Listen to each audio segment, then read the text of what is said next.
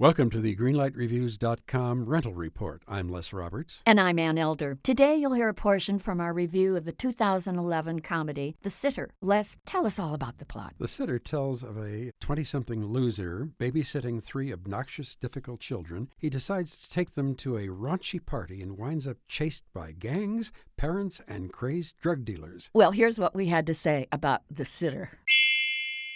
I have to say, this is a film that has absolutely nothing to recommend it. Absolutely nothing. It's a completely unfunny film, but more than that, it is irresponsible. I think this is undoubtedly the worst film released in 2011 and maybe in the 21st century. That's how bad, how offensive, how disgusting, and how stupid this movie is. Well, I think it's rated R for repulsive. Absolutely. Okay. It's really messy, it's random, it's poorly acted, and there are racial and ethnic jokes abounding all through the film. I just became enraged by it. This is a disgusting movie. So I would say don't book The Sitter, don't rent The Sitter. Trust us, this one is beyond the valley of awful. I give this movie a solid red light. I think so, too. And as a result, I don't think this will surprise anybody. I'm giving this a red light. Well, no surprise, 2 angry red lights for The Sitter.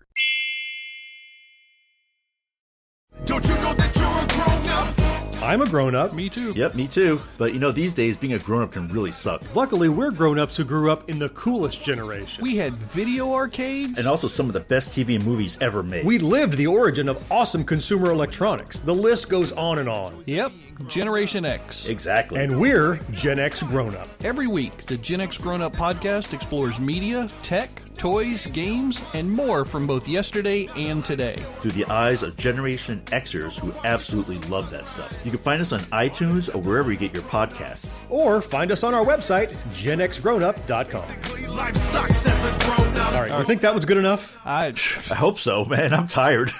Who listens to a promo on a podcast and then goes and listens to a different podcast? Right. I've never done it.